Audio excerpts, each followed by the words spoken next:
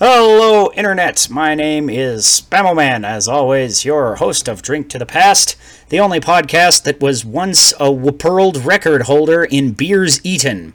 I misspelled world when I was typing out the ubiquitous opening monologue, so it says world. I feel like that as my integrity as a streamer requires that I be honest with the audience. Is that how that works? Am I a podcaster or a streamer? Oh, technically. You are streaming a podcast. Yeah. Somehow that's how that works. Anyways, be sure to hit that subscribe button and ring the notification bell so you get notified every Friday when we go live, except for the last 2 Fridays and maybe some of the other future Fridays, because I have shit going on all this month, and it's making podcasting hard on Fridays because it is hard to podcast when you are broken down on the side of the road in Idaho. But speaking of road trips, I did get a new road trip hat, so you probably can't really see much of that. But this is from Beechcrest Brewery, which is the brewery I went to after my buddy got married in Oregon, which is part of why I was on a road trip. And then, for Sean Drinks Something Stupid this week, I have my cool Yellowstone mug that I bought in Yellowstone. It has a moose. And I decided that I should create some sort of Yellowstone adjacent cocktail, and I really had no idea what to do. This is a coffee mug, so I had some extra coffee from this morning, and I figured, oh, that'll work, certainly. And then I thought, what do I have that is yellow and goes in a drink? And the answer was apparently instant lemonade powder. And then I decided it should be on the rocks, because Yellowstone, get it? Ha ha! And then, of course, it needed to be boozy, too. So I was like, as long as I'm putting lemonade powder in coffee, why don't I just find the booze that goes the least with whatever stupid shit I just made? So it's got some coconut rum in it. That coconut and lemonade powder... That actually doesn't sound like those two things, at least, don't sound like a terrible... And then you put it in coffee and put some ice in it, and all bets are off. It's an abomination. That's why we call it Sean Drinks Something Stupid. So, yeah, I am curious to see how that ends up tasting. Huh? It's like lemonade first and then the coffee, which is weird because I expect to get them both at the same time because they're in the same drink, but it's like one and then the other. It's like the lemonade kind of fades into coffee. I don't taste the coconut rum at all. Maybe I didn't put enough in. I don't know. That actually sounds pretty good. This is not nearly as much of a dumpster fire as I thought it would be, because it's like you get that kind of sweet tangy lemonade and then it just kind of mellows out and becomes that roasty flavor. And in a weird, totally fucked up way, it somehow actually works. This is like the first cocktail in a long time that I would say this is not a totally shit cocktail. It's a weird ass cocktail, but it's not totally shit. Very refreshing. Anyways, now that we've gone through Sean Drinks Something Stupid, shall we get into the other things we do on the podcast? I mean, of course we shall, because, I'm the guy who runs the podcast, and that's what we're doing. What beer you drinking this week, Chris? Got your trusty go-to? A vanilla porter from Breckenridge Brewery. All right. They're not awful, but I feel like since Breckenridge was bought out by Anheuser-Busch, their stuff is kind of more watered down than I want it to be. It just tastes cheaper. It's not a bad beer though. But it just tastes like a cheap version of a vanilla porter. It kind of does. But it is cheap, so, you can't argue too much, but you kind of can. I don't know. It's like, would I rather have the quality, or would I rather pay more for the beer? usually the quality for me. But there is a time and place where I really like cheap beer. I mean, beer is kind of one of the pleasures in life. It's like, why would you cheap out on something you're drinking for the enjoyment? True. Yeah, I've got not Guinness, but it's in my Guinness glass because it comes in 16-ounce cans. This here stout, which is called Cow in a Coal Mine, which has this hilarious picture of a cow in a coal mining helmet. And that is why I bought it. Yeah, it's a milk stout brewed with cacao nibs and vanilla. I picked this up also on my road trip as I was coming back through Montana. This is by Glacier Brewing, which is apparently in Poison, Montana, which is like a cool name for a town. Who the hell names their town Poison? That is a cool name for a town. This one's for you, Poison Montana-ins. Montana-nites? Montana-ers? Montainers. Mountaineers? Mountaineers. We're going with Mountaineers. If anybody from Montana is watching this, please comment and tell me what the fuck you guys are called. It's okay. I'm not like mad that I don't know your word, because I'm far more mad when people come to Colorado and they're like, "Are you a Coloradoan?" And I'm like, "The fuck did you just say?" How can that be like the go-to term for non-Colorado people? Like, it just sounds dumb. Like, don't you just get dumber for saying Coloradoan or hearing it? Coloradian. Coloradian. I think Coloradan is acceptable and guy from Colorado is acceptable. Those are the things. Anywho, what you playing, Chris? As long as we're on the topic of what you playing a little bit. We aren't yet, but we could be on the topic, and you are playing something, and our streaming audience might be interested to know why you are fucking the library. Why I am fucking the library? Yeah, what? Because this game is called FTL, which stands for Fuck the Library, as we have gone over, right? Oh yeah, I'm playing FTL for the labor movement. I don't know. I'd say team me up again, but I don't think Frosty I'm gonna honestly Titlicker. do. Yeah, Frosty Titlicker. There you go. So Faster Than Light. Fungal toe lice. Gross. Faster Than Light is a roguelike game. I picked this up several years ago, back when I was still in college, but it still remains fun. It's basically as if you were piloting a starship with different people assigned to different systems, except for you're playing with the Empire this time, and the rebels are actually the evil ones, and you're trying to race ahead and warn the rest of the Empire of the oncoming rebel fleet. Neat. So that's pretty fun. I've also been playing a shit ton of Dota. Let's see, I picked up a game called Dungeons 3, which is kind of like the old... It's like a dungeon-making game that I think was based off another series of games that isn't really around anymore. That seems kind of fun, but it's like you're the evil dungeon overlord and you're trying to stamp out the good, and it's like very heavy on parodying a lot of generic fantasy cliches, to the point where it's almost, I'd call it a cliche parody or something like that.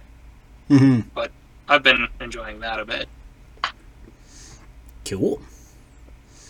So yeah. Yeah, I have been playing the Drive the RV game, mostly. So I was on my big-ass road trip for 12 days. So I didn't get a lot of gaming time in that. I literally actually didn't play any video games in that time. But before and after the trip, I've been playing a little bit of Spider-Man Miles Morales. Now that I'm done with Final Fantasy VII Intergrade, which will also come up later in our video game topic, which is an interesting thing. So if you're interested in more Final Fantasy VII discussion, that'll come up. But yeah, I finished the Yuffie DLC. That was pretty cool. And then I kind of hopped into Miles Morales a little bit deeper than... Because I briefly picked it up and played a little bit of it when I first got it with my PS5, but then I kind of shifted to other games and focused Ghost of Tsushima and stuff like that. And getting back to it, it's kind of cool how it handles things differently than the original Spider-Man for PS4.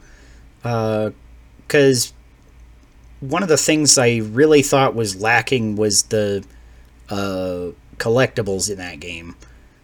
Because, like, you go to the collectible and you get it, and that's kind of it. You're like, yay, found it.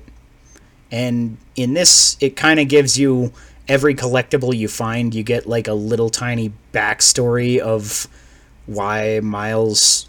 It's all, like, time capsules that Miles left around the city with his friend when they were hanging out.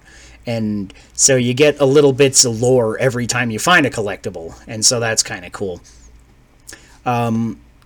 It's not perfect still for collectibles. I still feel like there's not really a ton of incentive to go out and get all of them. It's like, okay, that's a neat little tidbit of lore, and I'm cool with that. But it's not like, oh, I need all of these random things that... I need to know every random thing Miles did 2 years ago for whatever reason. So it's better, but it's still not, like, a perfect collectible system. I feel like the biggest problem with both of these games is that the overworld is just kind of superfluous. It's you don't really end up doing anything with it. Which is a weird thing to say because so many people praise this game for the traversal in the overworld. Because admittedly, it is really fun to be Spider-Man and, like, just web swing off of stuff and like, use your different web traversal techniques. It's a cool system, but at the same time, like, once you've done it for, like, you know, once or twice across the city, there's not... It's like, it doesn't feel like you're exploring at any point, because you can just go over and or around any building in your way. You know, it's... They're not really obstacles because you can just go around them or above them or whatever. So it's like after a certain amount of wow factor of, ooh wee, I'm swinging around like Spider-Man. After that kind of wears off, it's just kind of like, okay, now I need to walk to the next part of the story. And it pinpoints right on the map where you need to go for the story, which is kind of a problem in open worlds sometimes. If it's literally there's one correct place to go, it's like, then why do you have the rest of the open world? Yeah. Admittedly, like, that's kind of what a lot of open world games do, and I'm hoping that more games will get away from that after Breath of the Wild kind of said, fuck that idea, just go where the fuck you want and do what you want. But, you know, that's my personal taste thing, too, so... But definitely a good game. The action is all really good, too, because, like, right at the start, you basically have every power you had at the end of the last game, and then Miles gets unique powers to himself as you're going through. Like, he gets bioelectricity that you can, like, electric punch the bad guys, and you can turn invisible and shit, so it changes it up enough that it's certainly worth checking out if you like the first one and want more of that. The other thing I have been playing a little tiny bit is going to springboard into our first News and Booze topic here. Kazuya released in Super Smash Bros., so I've played a little bit of him, and alongside him, there were some new Mii fighters, which we haven't talked about because I was on a road trip, so we didn't have a podcast. Otherwise, we would have talked about all these, like, last week or whatever. But the Mii fighters are actually kind of interesting, I thought. You got the Dragonborn from Skyrim. You got Shantae, Lloyd from Tales of Symphonia, and Dante from Devil May Cry. The only reason I'm sad about the Lloyd one is that means we're not going to get an actual, Lloyd yeah, one. That's what kind of stings about these. And I'm sure there's a lot of people out there that... Because Dante has been one of the, guys that people have been clamoring for, since they announced Fighter Pass 1. I've been hearing a lot of people oh yeah, Dante for Smash would be really cool. So I'm sure people are bummed on that. Lloyd, I think, would have been a really great addition, and it's almost extra salt in the wound because it's this is the second character that I think that I've literally been saying should be in Smash Brothers since Brawl, that has got deconfirmed by a Mii costume, and I'm if it was a different Mii costume, I might buy it, but if I want to have a sword fighter, I already have Travis. And the problem with that is that it doesn't feel like I'm playing Travis, right? It looks like Travis. The Mii costume looks really good for Travis, and it looks really good for Lloyd, but you're not really playing Lloyd. It doesn't feel like that. It's not the same feeling of actually getting your favorite character in there, so it is kind of disappointing. And on the other hand, I am happy that these characters are getting some representation, even if they don't get in. But it's kind of that double-edged sword, You're just I like it, but I'm never going to fucking use it. Yeah. I bought the Travis costume and I tried a couple of different customizations for the Mii, and it's just I couldn't get one that even remotely feels like Travis. And that's the best part to me about Super Smash Brothers, is that so many of these characters feel like you just they were ripped out of their game and put into Smash Brothers, because there's that much attention to detail in their movesets and stuff like that. So it's just come on, man. But it is cool that they're there. I think the Dragonborn is a really good one too. I think that's one that works better as a Mii costume, because the Dragonborn isn't really a character. Yeah, you just get the equipment. Yeah. After I've been playing a little bit of Shantae recently, too, I would really like Shantae as a full character, but it's she's a slightly lesser-known indie character, probably didn't have a lot of a chance to get in anyway, so the fact that she's in anyway is that's really cool. Have you played any of the... sorry, go ahead. Go ahead. Have you played any of Kazuya, or did you get any of the fighter passes? I do have the fighter pass. I haven't played Kazuya yet. Yeah, he's kind of interesting. He's not really my style, but he really feels unique. And this is coming from a guy who really just doesn't give a shit about Tekken. I've played a Tekken game, and it was fine. It was Tekken Tag Tournament on PlayStation 2, and I've just never had any affinity for the series. But playing him in Smash, he's he feels different. He feels like he is his own thing, and so I'm kind of this is actually kind of cool. I really like that he's in here for the fans that want him, and I'm sure he feels as true to Tekken as he can. It's kind of weird, though, because a lot of people are saying he's, really slow, and he's one of the heavier characters on the roster, and I'm dude, I mean Ike. I don't care. He's fast as shit compared to Ike. He's slow compared to maybe his Tekken incarnation. I don't know.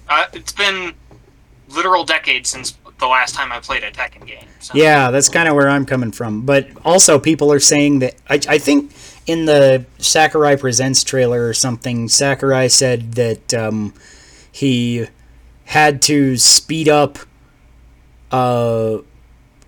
basically, the relative speed of Super Smash Brothers versus the relative speed of Tekken is he sped up Kazuya's moveset 5 times faster than it is in Tekken, and it still was too slow for Super Smash Brothers. So it sounds like a lot of attention went into this to make it still feel the same, even though the games play so much faster. So that's kind of cool. That's all I got to say on that. Here's another thing. Next piece of news and booze is that River City Girls 2 has been announced for PlayStation 4 and 5, Switch, PC, and Xbox. So basically everything. I've been playing a bit of River City Girls. My brother came over the other day, and we were playing that, just sitting on the couch doing co-op, and it is so much better that way than it is, like, by yourself. So I'm excited for, next time I can get together with my brother and knock the rest of that game out, or another chunk of it at least, because we got through like 3 bosses or something. I don't know how long this game is. It's a beat 'em up, so I assume it's not super long, but yeah, it's not a super long game, but it's definitely that's kind of one of my regrets, is that I played it kind of in the middle of the pandemic, so I never had an opportunity to play it with friends. Yeah, I think this one's River City Girls 2 is going to have online co-op as one of the things. So maybe we can do a co-op stream or something, or just get together on Saturday night or something, and something. That'd be cool. I would totally love to play River City Girls 2 with you. It'll be awesome. Yeah. Because, I'm totally loving the first one, because I played it a little bit by myself, and I was like, this is neat, but I'm not like amazing at beat 'em ups, I guess. I don't remember the last time I played a beat 'em up outside of an arcade, and like arcades don't exist much anymore. It's like it's very few and far between that I actually play any beat 'em ups, and it just doesn't have the same feeling if you're not playing with somebody. Speaking of beat 'em ups, I did also get an email that my Scott Pilgrim is going to ship soon. So nice. Finally we can fucking play Scott Pilgrim together. That'll be great. Be able to play that together for the first time in, I think, an actual decade. Probably, because the last time I played was at your house on your PS3. Because at that time, you were the guy I knew with a PS3. Yes. Because, nobody bought PS3. Who the fuck buys a PS3? Right. I mean, it was actually a relatively successful system, but, like, nobody talks about the PS3 as much as they do, like I feel like the PS3 sold better than the Xbox 360, but the Xbox 360 is like the one that everybody talks about more. And the Wii especially, because the Wii was like the clear, like, dominant console that generation. Sales-wise, at least. Obviously, you could, go into technical things and shit all over it, but, The Witcher Season 2 is premiering on Netflix December 17th. Have you checked out that Witcher show there? Toss a coin to your Witcher. I feel like I'd need to play the games to enjoy it. I think it does a good job of presenting itself, at least the first season does a good job of presenting itself to just whoever. Because I've only played a little bit of Witcher 3, and then I think that was after I watched the whole first season of The Witcher, and so Witcher 3 is like further in the future than the series takes place in the timeline, I think. Because it seems like there's some characters I'm recognizing from the series that are like obviously in totally different scenarios than they were in the series. Or in the game, but between the game and the series, they're in totally different places. So I'm like, I guess this is further forward in the timeline, is what it seems. And then I started to read one of the first Witcher book, and that was like beat for beat identical to the Witcher show. So it seems to be taking a lot actually after the books rather than the games, from what I can tell. Although I haven't played Witcher 1 or 2, and I've kind of barely touched 3.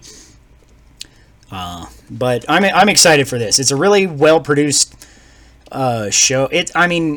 Well-produced is a kind of a weird way to put it. Well scripted, directed, and acted show. Let's say that, because it's some of the production values are like weirdly dissonant. Like, some of the costumes are like, oh my god, that looks so good, and some of them are like, did you just ask the actors to bring their own like Renaissance Festival costume? very variable production quality. Yeah, it's kind of like that, which is, it's not, I didn't mind it as much as some people, but it's a thing that, you know, depending on who you ask, some people are just like really upset by the costume work in that show. Here's something I am super fucking hyped for. Ghost of Tsushima Director's Cut is announced for PlayStation 4 and PlayStation 5. It's an enhanced version of the game. It's got a new DLC area, upgraded animations, and PlayStation 5 exclusive features, including haptic feedback and adaptive triggers, as well as additional display modes. So it's got different things that, whether you want to target 4K or you want to target 60 FPS, it sounds like you can customize that a little better. Maybe it's adding ray tracing too. I didn't read all the details of the display modes, but that's the kind of thing that I got from what I was taken away. My big takeaway from this is that this game is getting DLC, and it's getting a big new area to explore and new enemies to fight with a new story attached to it. So that's what I'm really hyped for. I'm super excited for that. That comes out August sometime, I think. You kind of played the shit out of that game. I did play the shit out of that game. I came like this close to getting platinum, and then the last like 3 or 4 trophies I need are like hidden trophies, so it doesn't tell you exactly what they are, and I googled them. I was like, what are these, just so I can see, and they were like slightly more arduous than I felt like was worth it, but yeah, I played something like 60 hours of that game, and I was like, I am so ready for more, even though I just finished it. I'm like, yes, give me more. This is the game that, for me, will define the PlayStation 4 generation. It is the best game on the console. So, super excited for that. And I think it's kind of cool that it's coming to PlayStation 4 and 5, because that's one of the things that some people had issue with the Final Fantasy VII Intergrade, is that it's only for PlayStation 5. So you can't play the Yuffie DLC on PlayStation 4. But in this case, you can play the new expansion to Ghost of Tsushima on PlayStation 4. So I think that's kind of cool, just to let more people be able to play it and explore the new areas and stuff like that. Yeah, it's definitely good to have that. Yeah. To have it on.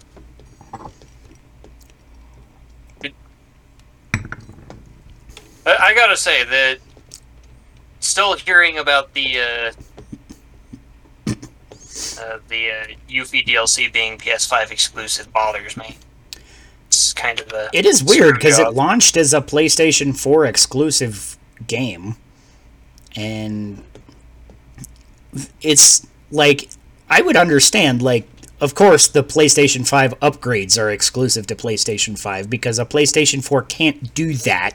It's not as good of a machine, right? So that makes sense. But the DLC specifically being locked behind a PS5 was kind of shitty, I thought.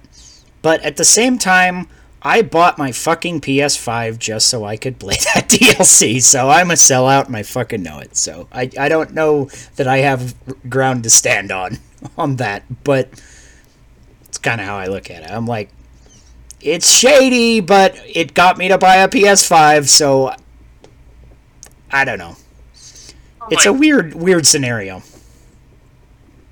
I don't like that you have to buy a PS5 to do it, but I'm not gonna blame you for picking it up to do that. Mm-hmm. Yeah. It's Square that has the problem here. Yeah. Because I feel like I don't think there's anything, now that I've completed it, that couldn't have theoretically just been done in the PlayStation 4 version. In the Yuffie DLC specifically. So I don't really see why the Yuffie DLC is locked behind PS5 exclusivity. Other than, I guess they just didn't want to, or they thought they'd get more They can't think they'll get more sales by putting it on one console instead of two, can they? I don't know. Maybe they have a deal with Sony, so Sony gets to sell more PS5s? I don't know. It's a weird scenario. That is usually the story behind exclusivity deals, but... Yeah, but with DLC, it's kind of a weird scenario, and I'm not sure if that would be a thing. But it could be. I don't know. But again, it's also a weird thing, because we're like most of a year into this console life cycle, and like there's very little PlayStation 5 exclusive content. Like there's a lot of PlayStation 5 upgraded content, but like the only PlayStation 5 exclusive game I think is Demon's Souls. You can get Miles Morales on PS4. You can get, Final Fantasy VII Remake and Ghost of Tsushima, obviously, on PS4. That's where they came out. And so many of these games, even like games like next month, Kena is coming out, and that's PS4 and PS5. There's like a lot of things coming out. So I guess maybe it could just be if Sony wanted to do an exclusivity deal to have something else to help push their system, which it's selling well enough that I don't think they really need that, but I don't know. It's just a weird scenario. I don't know what to make of this. Remember a few months ago when we talked about that copy of Mario Brothers selling for $600,000 something?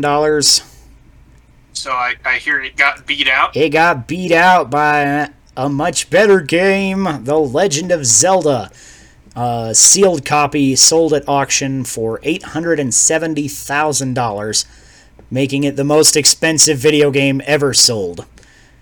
Holy crap. This is insane. I cannot imagine spending that much money on a game that I would probably never play, right? Yeah, on a collector's item of all things. Yeah. I would like to have... I don't know where my old NES copy of... I bought an NES copy of The Legend of Zelda at one point, and I had it for a long time, and now I don't know where it is, and I would like another one. And if I had just the money to drop, I would love to buy a sealed-in box, but, I also don't see the point in buying a video game you're not gonna play. Right? Yeah. So, I probably actually wouldn't. Especially if it was $870,000, I'd be like, no, I'm going to go get a used copy for, 40, however much it goes for now. I don't remember. I think I bought mine for, $20. That was a long time ago, but, I can't imagine it's much more than 40 or 50 bucks now. Just estimating. I have no fucking clue. But yeah, I'm happy that it's The Legend of Zelda that has the world record now. Still, it would buy. But at the same time, I'm kind of sad that somebody spent $870,000 to not play a video game. That's a weird thing to do. So you gotta have mixed feelings on that one. Mm-hmm. And our last piece of news and booze is the Switch Pro is real-ish. So actually confirmed? It's not a Switch Pro. It's the Switch OLED model has been announced. That's literally the name is Nintendo Switch OLED model, which is not a good name. But it has a better kickstand, a better screen.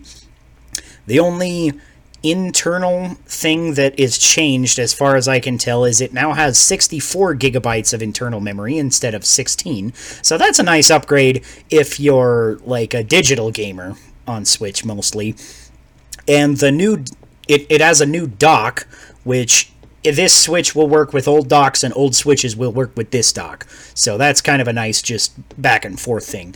But the only real difference between this dock and the other dock is this one has a built-in Ethernet port. So you don't need a dongle.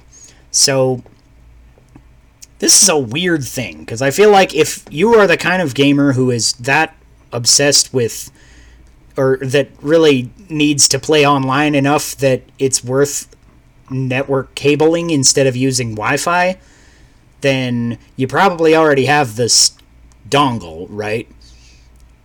And in that case, you probably already play mostly in TV mode, so the OLED screen is kind of superfluous. And I also kind of look at this and I'm like, the OLED screen is not a big upgrade. Like, I get that OLED looks better and everything. I've never used an OLED screen myself, so I don't know how much better it is or whatever. But, like, it's still 720p.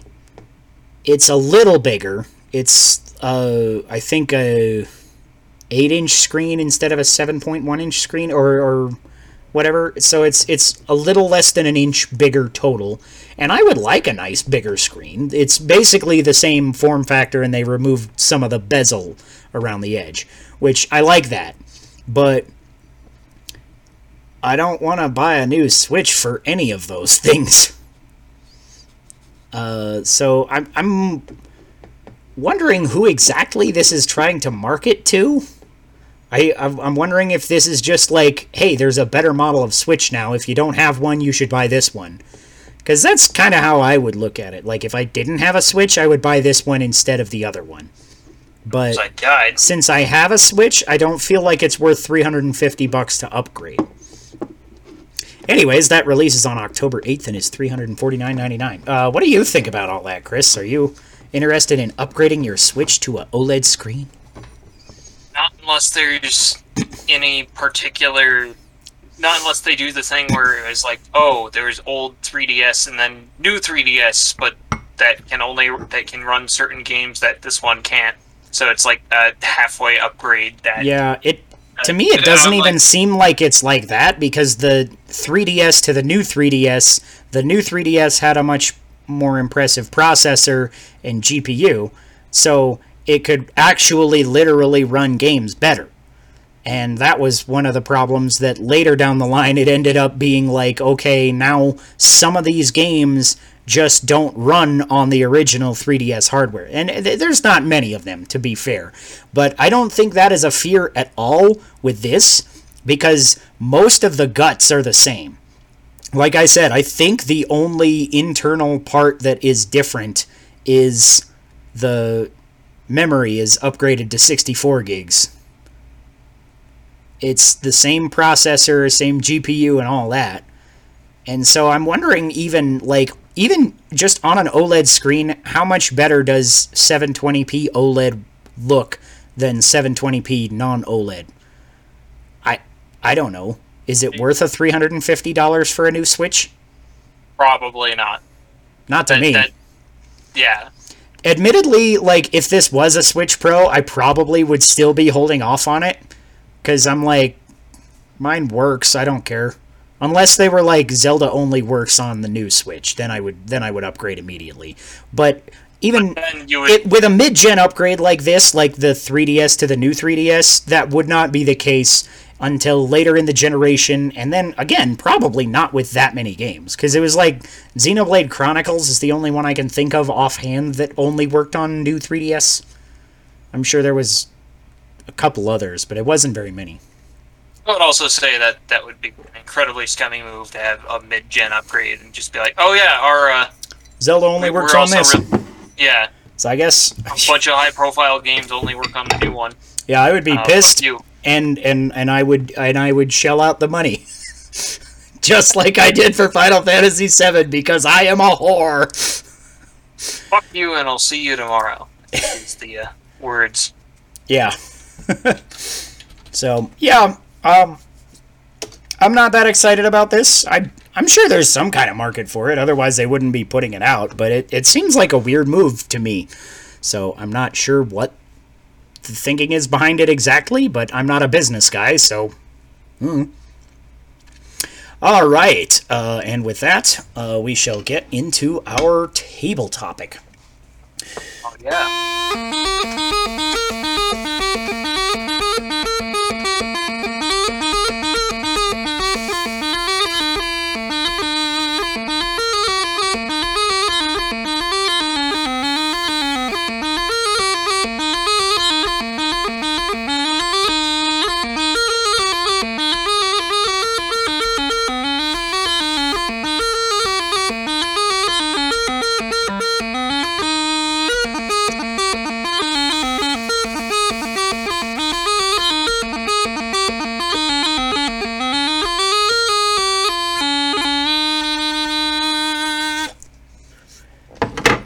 And with that, the table topic now is splitting the party.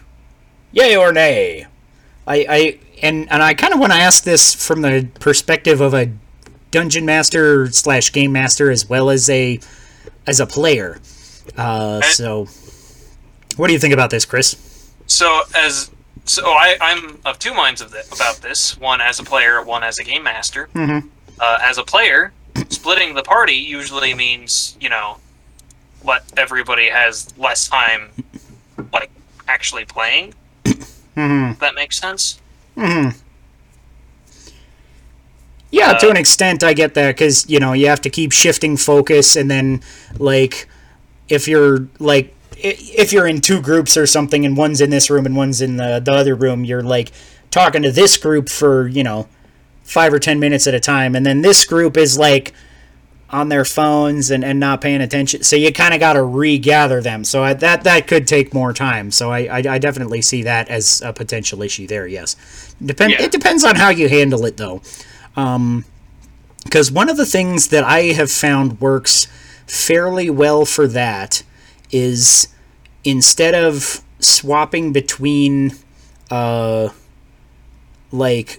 I'm going to do all of the stuff for this group and then all of the stuff for this group, what I do is I actually have players roll initiative, and then I just, like, give every player a turn in the initiative to do some stuff. And it's not like, okay, I'm literally making you have your exact actions as you would as though it were combat. I'm just like, in a general sense, like, what are you doing? Where are you going? Which part of this are you exploring? What are you going to do?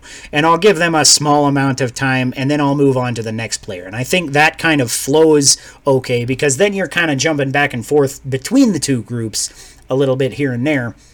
But it's still in an initiative order that everybody can pay attention to. So I think that engages players better than, like, going back and forth group to group. So that is something that has been successful for me in the past, generally.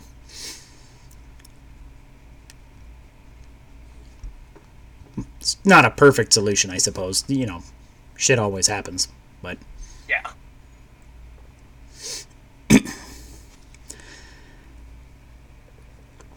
Ooh, this is bad.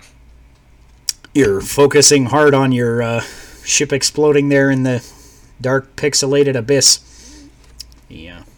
Indeed. Stream quality is not as good as I would hope it would be. At least on not quite ideal. Yeah. It got all, like, choppy and pixeled up, so we apologize for our cheap-ass setup. We don't apologize much, but, as a player, I think splitting the party sometimes leads to interesting misadventures and kind of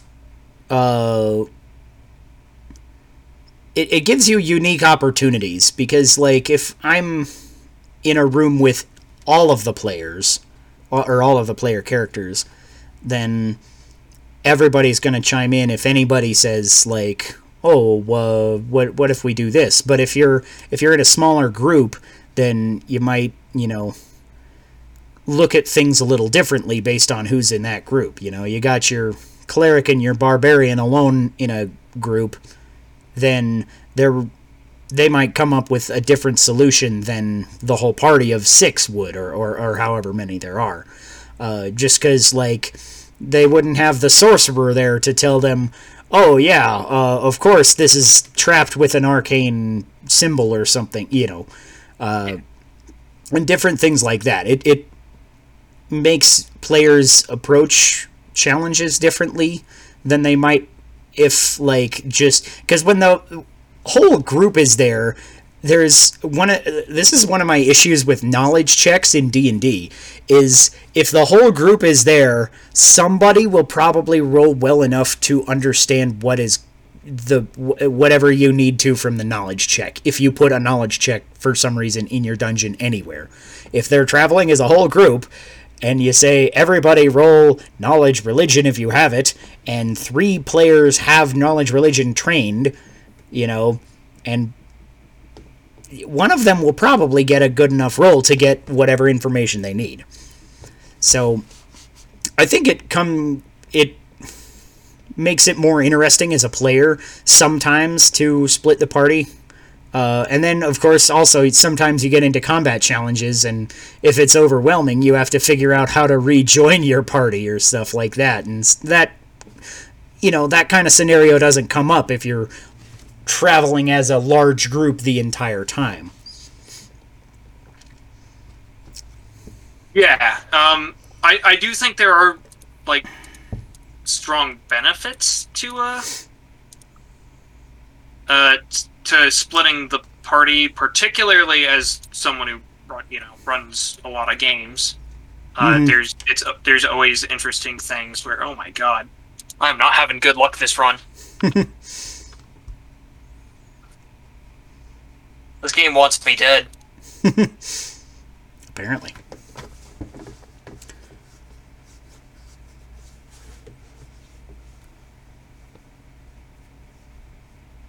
Apparently much more difficult to concentrate than you thought it was going to be. When all this shit's going on, yeah, I think the game is over for me. I think I've died here.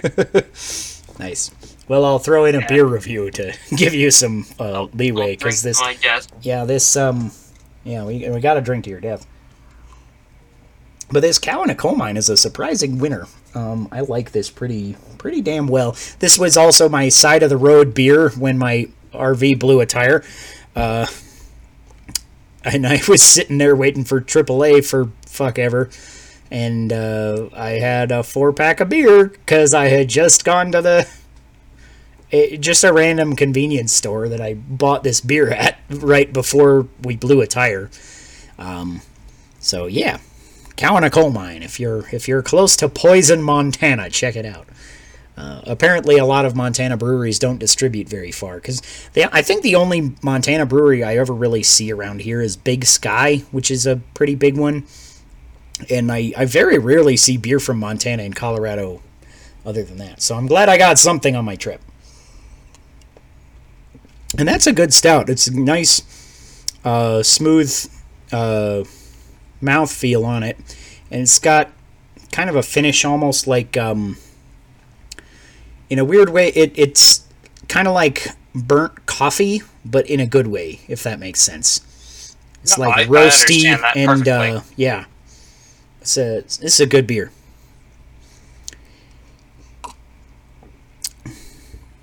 Right.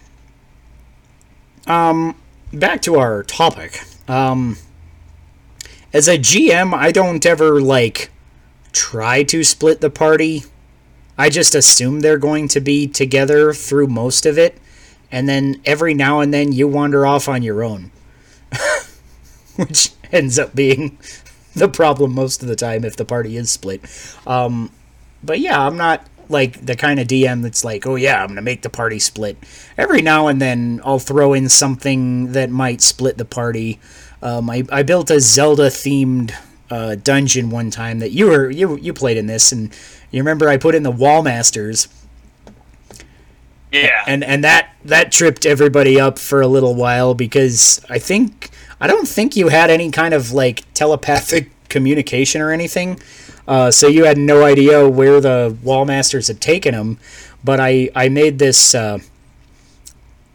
instead of having it in the actual Zelda games where it'll just dump you at the start of the dungeon, I actually would roll dice to see what room in the dungeon they would drop you. So you could be in any random place, and sometimes, depending on how it rolled, I think you could actually get to a place where you were stuck until another one of the player characters solved the puzzle on the floor above you. And that was something I was afraid of, if I totally got all of you with the Wall Masters and put you on the next floor down, then it might have caused a game-breaking glitch where nobody could get through anymore. And then I would have had an interesting time figuring out how the hell I would deal with that. But it didn't happen that way, so I was all right.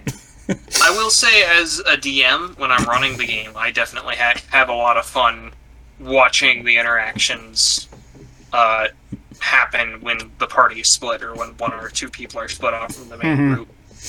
But as a player, it's not that I don't enjoy like the split off stuff, but I feel like that the big risk is still the same thing I mentioned at the start there, which is that people are just not playing the game. They get bored. They do something else and they like lose focus, right? Yeah. So, yeah, there's not much you can do about that. Like I said, if you put it in initiative order and make sure turns don't take too long until the next person, then it can help. But, depending on your group, that might just, not work as well. I don't know. It might not work for everybody, and it might not work for every situation either.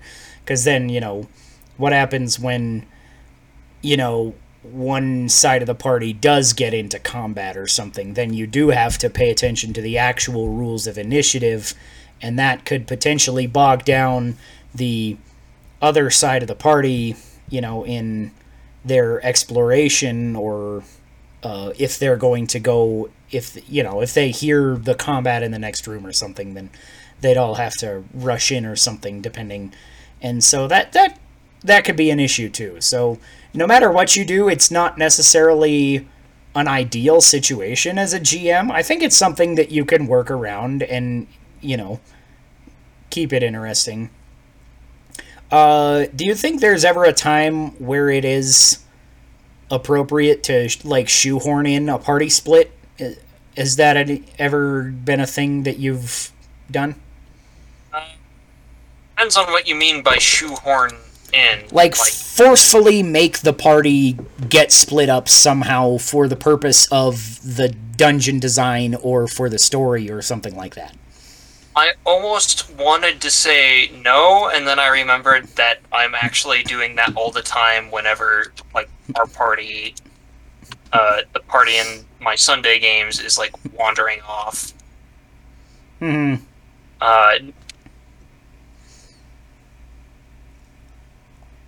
So yes, I think there is a place for that. Mm-hmm. I've never actually done it, but I feel like if you designed a dungeon around that idea mechanically, I think you could make a really unique dungeon, as long as, again, you retained focus somehow. That would be the challenge there, of course. But I think there's a lot of potential for, maybe some kind of two-sided dungeon where part of the party's on this side and part of the party's on this side, and they have to, solve different puzzles to go down deeper into the underground chambers or something, or up into the mage tower, whatever the fuck it is. But I think there's a lot of potential now that I've never really thought about this actually, but I think that could make a really cool dungeon, and now I feel like I need to design such a dungeon at some point that involves the party being split on purpose. Yeah. That does sound like a cool dungeon. Let's see. So yeah, in my games, it's been happening more organically, where one party member, or a couple party members, wander into an area of the dungeon where it's not easy to communicate what's going on to them, right? And then I pull them aside and say, "Hey, here's what's happening to you." But those usually last. When that happens, that usually takes less than 5 minutes to resolve. Mm-hmm. And then I go back and I say, "All right, you don't know what happened to this guy. What do you do?" Mm-hmm.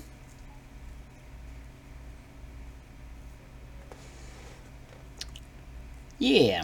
I guess I would say I put in a lot of areas where the party will probably separate themselves naturally, and then I just kind of play it from there. I don't force them to separate themselves.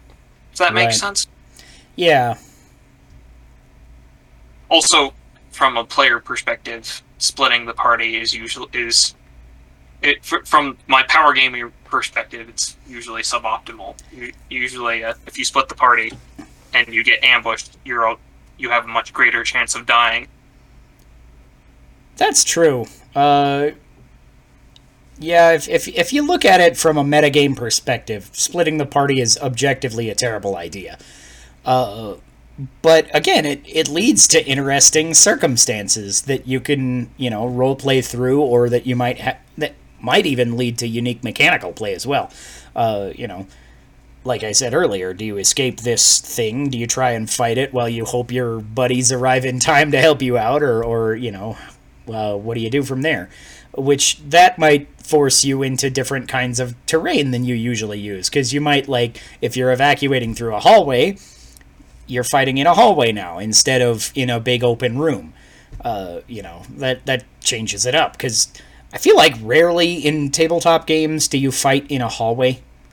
Comes up every now and then, but most of the time it's like you get into the room and that's where the bad guys are, so you fight them in the room because there's not enough room to fight them in the hallway.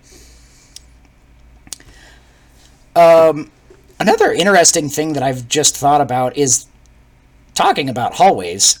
Something I have as a problem every now and then with my dungeon design, especially because I use, like, random dungeon generating tools, at least for the map, and then I'll, like, add in, like, monsters around the room and stuff like that. But, like, most of my dungeons end up having, like, hallways that lead to these different rooms. And then sometimes it's, like, there's too many guys, like, stuck in the hallway, and, like, then the melee guy in the back is like, I can't get through the hallway because I'm a dwarf in full plate. I don't have the movement speed to pass all of my friends in one round without, like, taking a run action. Stuff like that. Or then the ranger has to shoot over all of his friends and might, shoot one of them in the back or something, stuff like that. And usually they figure out how to get into the room effectively soon, but then sometimes, depending on how big the room is, I've had an issue every now and then where, like, I have still, like, 2 or 3 guys just fighting in the hallway. And sometimes that's okay, and sometimes that leads to, like, an actual problem for me as DM, because then what should have been a theoretically interesting challenge for all of them is now skewed differently, because the damage is only being dealt to the people in the room. So it's being dealt mostly to the tank and stuff, which, I mean, that's what tanks are there for. But if it's all being dealt to one player because they can't get around the corner to the warlock who's shooting them with, and then ducking back behind the, behind the wall again, sometimes that's led to challenging situations for me as a DM to be like, these guys really realistically should gang up on the tank now and kick his ass. But as a DM, I don't always feel that that's a fair thing to, like, punish the player for something I didn't think of in the dungeon design. Yeah, it is kind of a... Oh, God. Wow, this encounter just fucking killed me. Nice. Sorry. It's very rare that an encounter will kill me full to dead like this. In fact, I think this is the first time this has ever happened, but the game just decided that I was having too good of a run, and now I needed to die. That's how roguelikes work sometimes, isn't it? I just, it just knocked out my engines and then all of my weapons so that I literally couldn't do anything. And, died. So... Because I feel like I've had a few runs in, like, Crypt of the Necrodancer where it's like, alright, I got a really great item, now I can, fight more effectively, and then I'll get, like, to the, like, through the first floor real quick, it won't be much problem, and then there'll be, like, just a shitload of the big enemies all at once, and, like, 3 guys charging me, and I'm just like, why? It's not fair. But I don't know, I don't play a ton of roguelikes. I'm gonna play Hades as soon as it comes out on Game Pass, but that's not till October. I do feel like most of the time in roguelikes and roguelites, like, you're not gonna just die. The randomness is there to add challenge. It's not just there to screw you over. Right. And I feel like even in this game... But randomness still has Murphy's Law apply to it sometimes, I think. Oh, it's... Most roguelikes, you can control it so that you can have, like, a really difficult run. Like, randomness can make things significantly more difficult for you. You can get, like, no good items. You can be facing, like, some of the hardest rooms available. But it's usually not truly unwinnable, I guess is what I would say. And right. I think that's usually the case for most of these games. That was one... But with this particular encounter I just had, where it shut down my oxygen, shut down my senses, shut down my engine, shut down my weapons, all within like a span of a few seconds of each other. That was there was nothing I could have done to have won at that point. That was just the game decided, okay, you die. Right. Where technically I could fight 3 dragons and whatever in Crypt of the Necrodancer. Well, it's in Crypt of the Necrodancer, it's like, yeah, you could fight, if you danced perfectly, you could fight 3 dragons. Yeah. I think there was a 0% chance of me winning what just happened to me. That previous encounter. As in, like, no matter how well I would have played, I would have still lost. Which is just unfortunate. It's, like, not great. Yeah. Any other thoughts on splitting the party? You gotta... I feel like the biggest thing... I like your idea with the rolling initiative and then making sure to swap between, like, the group members.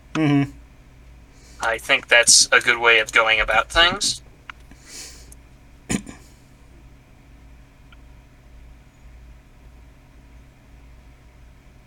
Yeah, I think a big thing is that the immersion can be at stake if the party is split. So it's definitely something to watch out for. I don't agree. I feel like it can be very immersive to be like, all right, you two are stuck in a room together. You separate out the 2 party members, and you 2 are stuck in this room together. I mean, the immersion is at stake, not necessarily from, like, that perspective, but, like, from if you can't keep the focus of the group, is what I mean. It's as long as you're quick on the swapping around, I think it can work out. I would agree with that. Yeah. And that is how to split the party. I guess. if that's your cup of tea. Yeah. I think that really is my last one, though. All right. Then we shall move to our video game topic, which means more bagpipes.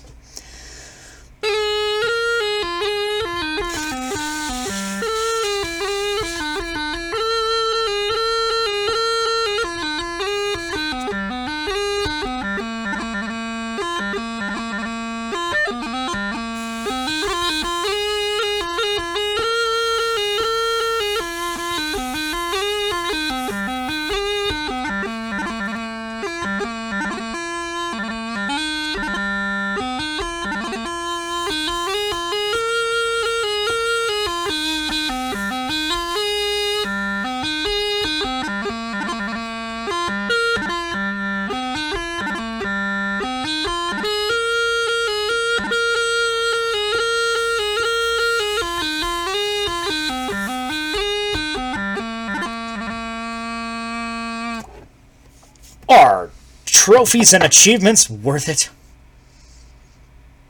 No. Alright, good talk. Bye, guys. This has been a drink to the... No. Alright.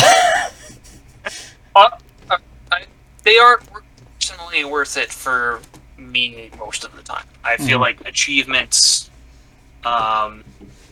externalize rewards like when that should be intrinsic. Like the joy of playing a game seems like it should be an intrinsic thing to me, to at least some extent. Obviously, everyone loves like in-game rewards and stuff. Right. It's kind of an extrinsic thing, but that's still like part of the game. But achievements are like, oh, you do this thing, we're going to tell you, oh, you achieved this thing, and I feel like that's kind of wrong-headed. I feel like I feel like when I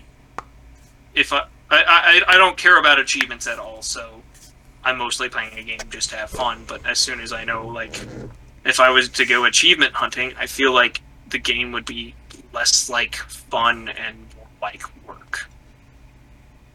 That's a good way to put it. I think it's a because I go out of my way for achievements sometimes, but largely only if they feel like they're going to be fun. Because they're kind of a weird thing for me. I very rarely go out of my way for them, but every now and then I'll be like, alright, that sounds like a neat thing. I've talked on here before about how I have exactly one platinum trophy, and that would... I've also never completely got all the achievements on an Xbox game. So between Xbox and PlayStation, as long as I have owned either console, I have got one game that I have got all of the trophies for. And I kind of don't anymore, because that game is Final Fantasy VII Remake, and then the DLC came out for it. Obviously the Yuffie chapter and Intergrade and all that. And it added some more challenges. Obviously, with the Yuffie DLC is just its own challenge, and it's got some achievements just for that. And it also adds, if you beat the Yuffie DLC, then you unlock a secret boss in the main game as well. So it's another challenge for the main game. And I went and I thought, all right, I want to keep up my platinum and say, yeah, I've got all the trophies in Final Fantasy VII Remake, even the DLC. And I went through. And I went to the boss. That it's basically the challenges. You get a secret boss, and if you beat him, then you get some cool badass items. But the most badass item in the game doesn't work against him. It just has no effect. Because it lets you enter battle with a limit break every time you enter battle. Which is, like, so awesome. But by the time you can actually get it in the game, it's completely worthless, because you get it from fighting the game's original hardest challenge. And then you've defeated the game's hardest challenge, so why would you need an item that makes you more powerful in battle? It seems like weird to me, and it's like... For going through on subsequent runs, it's kind of nice that I can just kind of walk through things and just be like, oh yeah, whatever, there's a mini-boss here, just I push a button and I limit break and the battle's over. Okay, so I can just see the story again if I want to, play through the game that way, then that's fine. So it's neat for that, but then they add this big new challenge, and I'm like, ah, sweet, and then it's like, this is the one time that this item would be handy, and you can't use it. And then the boss's mechanic is total bullshit too, because you can only attack him directly after you dodge an attack. If otherwise, he'll automatically counter you and totally fuck up your shit. So you have to like get targeting him and pay attention and like dodge and then hit him, and then if you don't do a certain amount of damage before he gets to his phase 2 form, then you're just fucked. And he's got an ultimate final blast that literally just one-shots everybody in your party. It's not even like Sephiroth's thing where it's like all of your party members are now at 1 HP. It literally kills all of you. So if you don't like do this battle like basically perfectly, it's like you just lose when he gets to use that attack. And I tried a good few times, and I was just like, this isn't a fun battle. I don't care anymore. That's pretty terrible. Yeah, it's like, this is kind of lame. Like, he's a cool idea for a boss. The design is neat, but the fight is just bullshit, and it's not an engaging fight, you know? Because it's literally a fight with one specific way to win. And if you don't do that and do it more or less perfectly, then you lose. And I'm like, that's not fun. Like, the other ones, like, you had to think tactically and you know, react on your feet to its attacks and stuff like that. And I think all of the other challenges up to that point were very interesting challenges. And then I got to that one and I was like, I don't care. I just don't give a shit anymore. I'm done. So I'm like, oh, well, now I guess I'm not getting my platinum in that. I mean, technically I still have the platinum trophy for the base game. So it's like, you know, it doesn't take that away from me, but it does take away my 100% factor, you know. So it's weird. But yeah, it's also a kind of a funny thing because I know a large chunk of gamers are big into this, achievements and trophies and stuff. And for an entire generation, I was a Nintendo-only gamer. And I kind of forgot that they existed, right? I didn't remember that trophies and achievements existed. And then the Switch came out, and people were like, oh, how come it doesn't have trophies and achievements? And I was like, wait, people care about that shit? Why? I'm like, I've never thought that I needed achievements in a game, especially a Nintendo game, because, like, most Nintendo games, there's interesting content to go back for and do optionally if you want, which is effectively the same thing as achievements, right? Yeah. If you get a platinum in Final Fantasy VII Remake, that's theoretically just as much as 100%ing a Zelda game. Probably more than 100%ing most Zelda games, because it depends on the game. But, like, you 100% Breath of the Wild, that'll take you easily 10 times as long, right? With all those fucking Koroks. So, you know, it's like the golden poop. Yeah, I always wanted that golden poop. I feel like the golden poop is, like, a good example of an achievement that isn't an achievement. Right? It's, I don't know. Like, I would rather have the golden poop than an achievement that says collected all 900 Korok seeds. Right? Yeah. That is worth more to me. It is an in-game object, and it is a token that you like, actually did a thing. And it's a dumbass joke. It is a stupid joke, but it's funny, and getting achievements is not funny. It's just like, yay, I got 10 gamer points. Whoa. They'll match my other 45,000 so nicely, or however much I have. I remember when achievements were first, like, a thing. Oh. A lot of, like, the old indie, like, Flash games, like, took the shit out of them for it. Like, oh yeah, here's an achievement for dying once. Here's an achievement for walking to the right. Here's an achievement for jumping on the trampoline. Here's an achievement for standing still and doing nothing for 30 seconds. And some games still put in weird ones like that, and a lot of games will put in, like, the first time you do blank, you know. That was a funny one. The first achievement that anybody gets in Final Fantasy VII Remake is for winning one battle, which literally, you get off the train, and there's a Shinra soldier guy, and it gives you a little tutorial pop-up that says, push square to attack. You push square, and he dies. That is all you have to do for this achievement. And one of the fun, interesting things, I do think it's kind of interesting sometimes when you get achievements on PlayStation, or trophies on PlayStation, is that it'll tell you, like, what percentage of people that played the game got that trophy. And I looked at that one, and it's like 97% of people that played Final Fantasy VII Remake got that first battle win trophy. And I'm like, so there are 3 out of every 100 people who bought a copy of this game that booted it up, installed it, and then didn't kill the first guy by pushing square. Honestly, I'm surprised it's as high as 97%.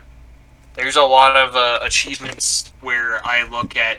They're basically like you started the game and played it for 15 minutes kinds of achievements. Uh-huh. And a lot of those are like, oh, they have like 80% completion on Steam. Yeah. So on Steam, it kind of makes more sense, because, like, Steam gets, like, crazy-ass sales and stuff. So people... I feel like the Steam community is largely a bunch of people who just buy stuff because it's on sale and intend to maybe play it later. And then they have incredible... I've never felt so cold out before. And then they have these incredible backlogs that they never touch. Because they'd much rather replay Undertale or something. Well, it's replaying Undertale is once you've gotten the true ending. It's considered like bad form, I guess. But right. But yeah, but it's so for that reason at least, I think it's more surprising on PlayStation, where, like, especially like this early in, like, I don't think that game's got much of a price drop. I think it went on sale once for like $40, but it's still a $60 game. You know, you have to go out of your way and pay full price for that game. Yeah. So it seems odd to me that people would pay full price, install the game, which you need to put in both discs to install this game, and then boot it up, and then not kill the enemy. It's the Lizard Man's constant, is what it is. And because I realize I've never talked about this with you, and probably whoever's listening doesn't know what the hell I'm talking about, the Lizard Man's constant is basically, in any pool of, like, the public, you can ask any question, and that question can be as crazy, like, do you believe a secret cabal of lizard people rule the government and, like, all of the industry from, like, the shadows? And, in like a poll of the total population, you're gonna get about 4% of people who say yes, no matter whatever you ask them. If you ask them, I think the Earth is like actually Ronald Reagan's butt cheeks, 4% are gonna say yes. So I think that's what you're running into with this. Could be. For some reason, that reminds me of another time I almost 100%ed a game because of Lizard Man, which I really hated fighting Lizard Man in Soul Calibur 2. He came up in a lot of the missions in the adventure mode thing, and I remember I beat all of every character's, like, story mode. I beat all of these adventure mode missions except for one, and because it was a fairly tough one. I don't remember what the hell it was anymore, but I remember, like, I was like, alright, I'm gonna defeat this mission and see what I get for 100%ing the game, and one of my brothers looked it up, and he says, oh yeah, you unlock Lizard Man as a playable character, and I said, nope, not doing it. It's not like, even worth it. Nope. Because I think he was, like, a clone of another character, too, except he was, like, really dumb looking, and he was more annoying to fight for some reason. I don't remember exactly why I hated Lizard Man so much anymore, but I just remember, like, hating him every time he came up in the dungeons and stuff. That game had a weird adventure mode thing. It was kind of neat, though. I liked it. Soul Calibur 2 is peak Soul Calibur. Yeah. Mostly because it had Link. It had Link and his very stupid throw. Yes. My cheesy ass, easy to pull off insta-kill, depending on setup. That's why I loved the dungeons as Link, because in the dungeons, when you got into those, they were all on the little tiny platform. And literally, I think on the circle one, no matter where you stood, you could ring out your opponent just by using that throw. And on the square one, it was, like, easy to set up as well. I feel like there was a third variant of that stage, but I can't remember what it was. It was a rectangle or triangle or something. I don't remember anymore. I want to play that game. It was like a caged version that made it a lot harder. Mm-hmm. But it's not really here nor there. Yeah. Another game I've had an awkward time with achievements, like I was just saying, was Ghost of Tsushima.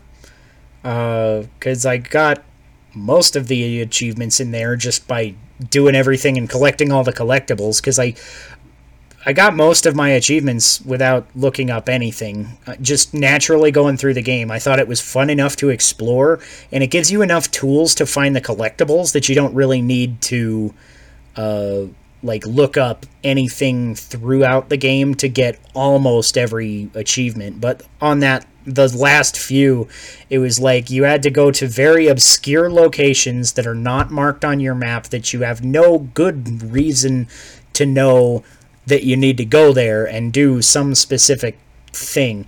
And I think I had found 2 of them just by wandering around the map, but I was like, now that I have to look it up and go to a specific location, that kind of breaks the immersion of the game, which is one of the things that I really loved about this game, is just the immersion of exploring the world and finding all the different things. And I was like, it kind of takes you out of that to be looking back and forth at a guide the whole time. Do you ever 100% games that don't have achievements, like Nintendo games or some stuff like that? I gotta think about that one. Because, let's see, I don't know if Undertale has achievements or not. I think they didn't when they had... I feel like I saw that they added achievements in an Xbox presentation or something, or a Nintendo Direct somewhere. I don't remember where I saw that, but I feel like adding achievements was a thing that they did at some point. Maybe that was when it was added to Xbox Game Pass or something. I don't remember. So I can't say I 100%ed that game because there's a path that I won't take on it, but I played that game through, as much as you can play that game through without doing some stuff you don't want to do. Right. Like murdering everybody like a total dickhead? Yeah. Let's see. Because, yeah, I don't go out of my way a lot for it, but if I have a game that I really, really like, then, sometimes I'll go out of my way to, do as much as I can before I put it down, or I'll come back to it on a second replay. I've 100%ed several Zelda games just because I fucking love Zelda. I still want to 100% Breath of the Wild because I really want that golden poop. But I think the last game I 100%ed was Link's Awakening Remake, which I don't think I ever found all the secret shells in the original. But it kind of streamlined that. It gave you that little shell detector thing in the remake, so that part was a little easier. Although there was also more shells in the remake. I think they added a dozen shells or something to make it a little, and to give you more rewards from the shell minigame collecting thing. And yeah, I feel like that gives the same amount of satisfaction as it would to 100% or platinum trophy a game that did have achievements, but it's easier and it's less bullshit.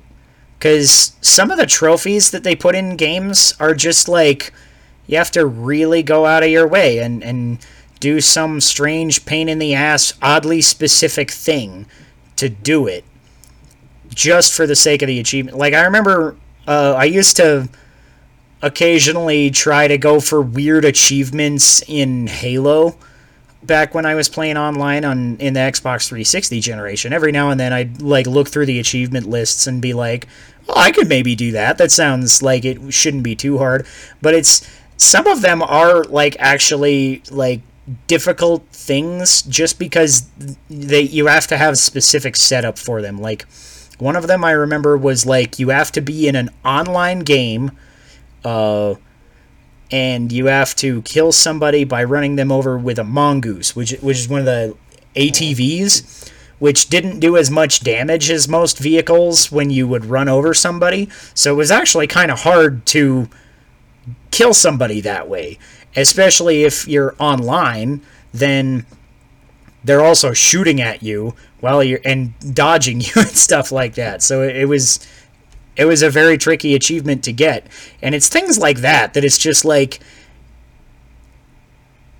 artificially make the 100%ing more difficult.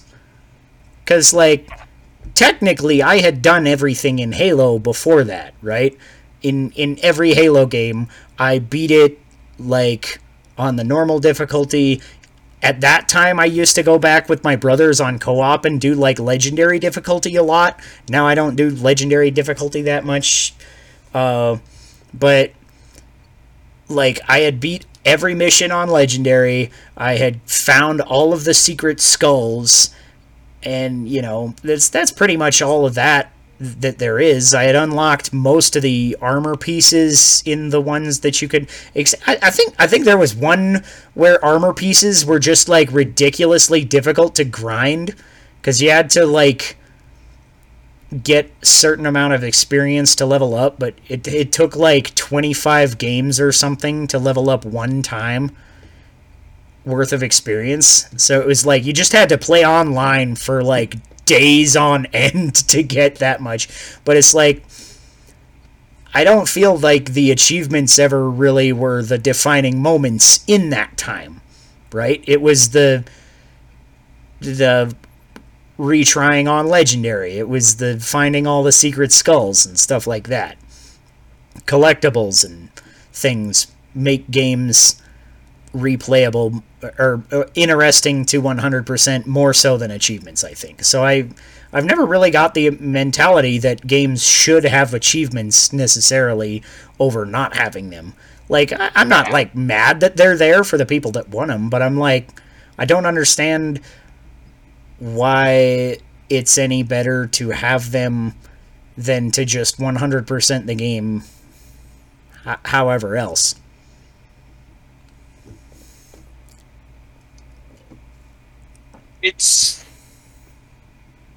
I'm like, I don't know. So it's at best achievements to me are like just kind of something there that's extraneous, and at worst they're just like, oh, do this very specific challenge to get this achievement, but you're not going to have any fun doing it.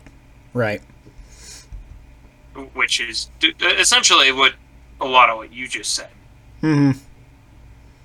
It's yeah,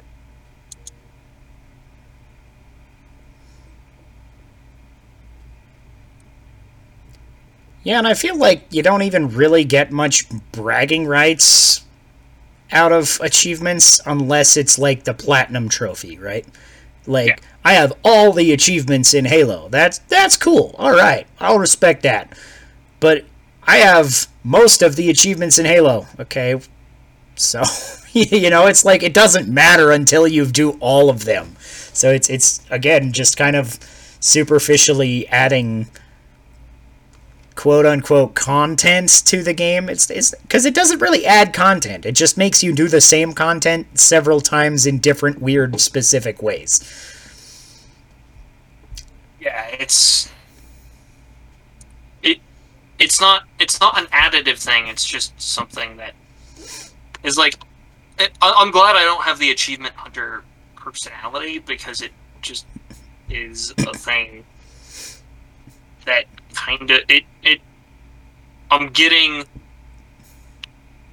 I'm not getting what I want out of the thing, I guess is what I would say. I'm not having. looping way back around, 100%ing something because you wanted the golden poop, because the golden poop's like an in-game thing and also kind of like a joke. Right. That's way more enjoyable. Yeah. And again, that's like bragging rights, right? Like, yeah. I feel like the golden poop is equivalent to a platinum trophy in terms of bragging rights. And technically, you could not 100% the game and get the golden poop. You don't even have to beat Ganon. You don't have to fight a single boss. You don't have to technically fight a single enemy to get all the Korok seeds, I think.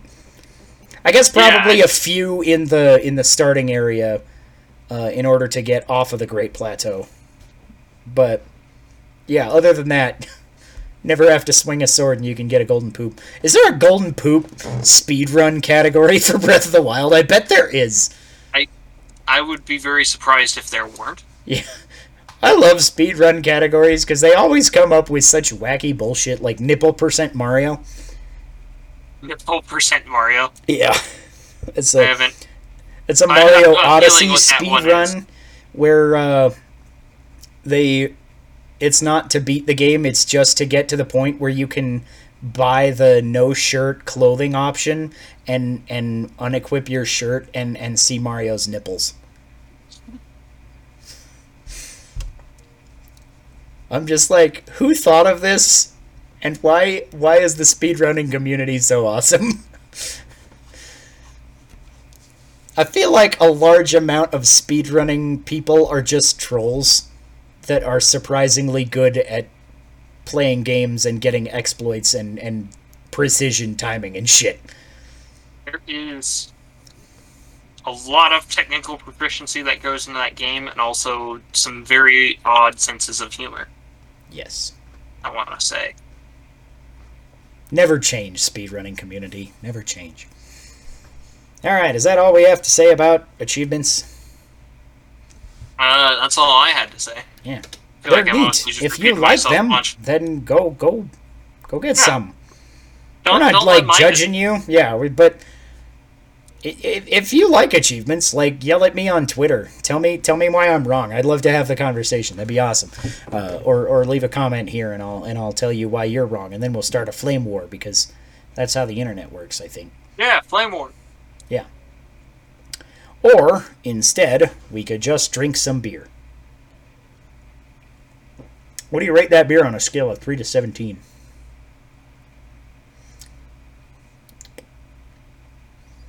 Like an 11. Above average?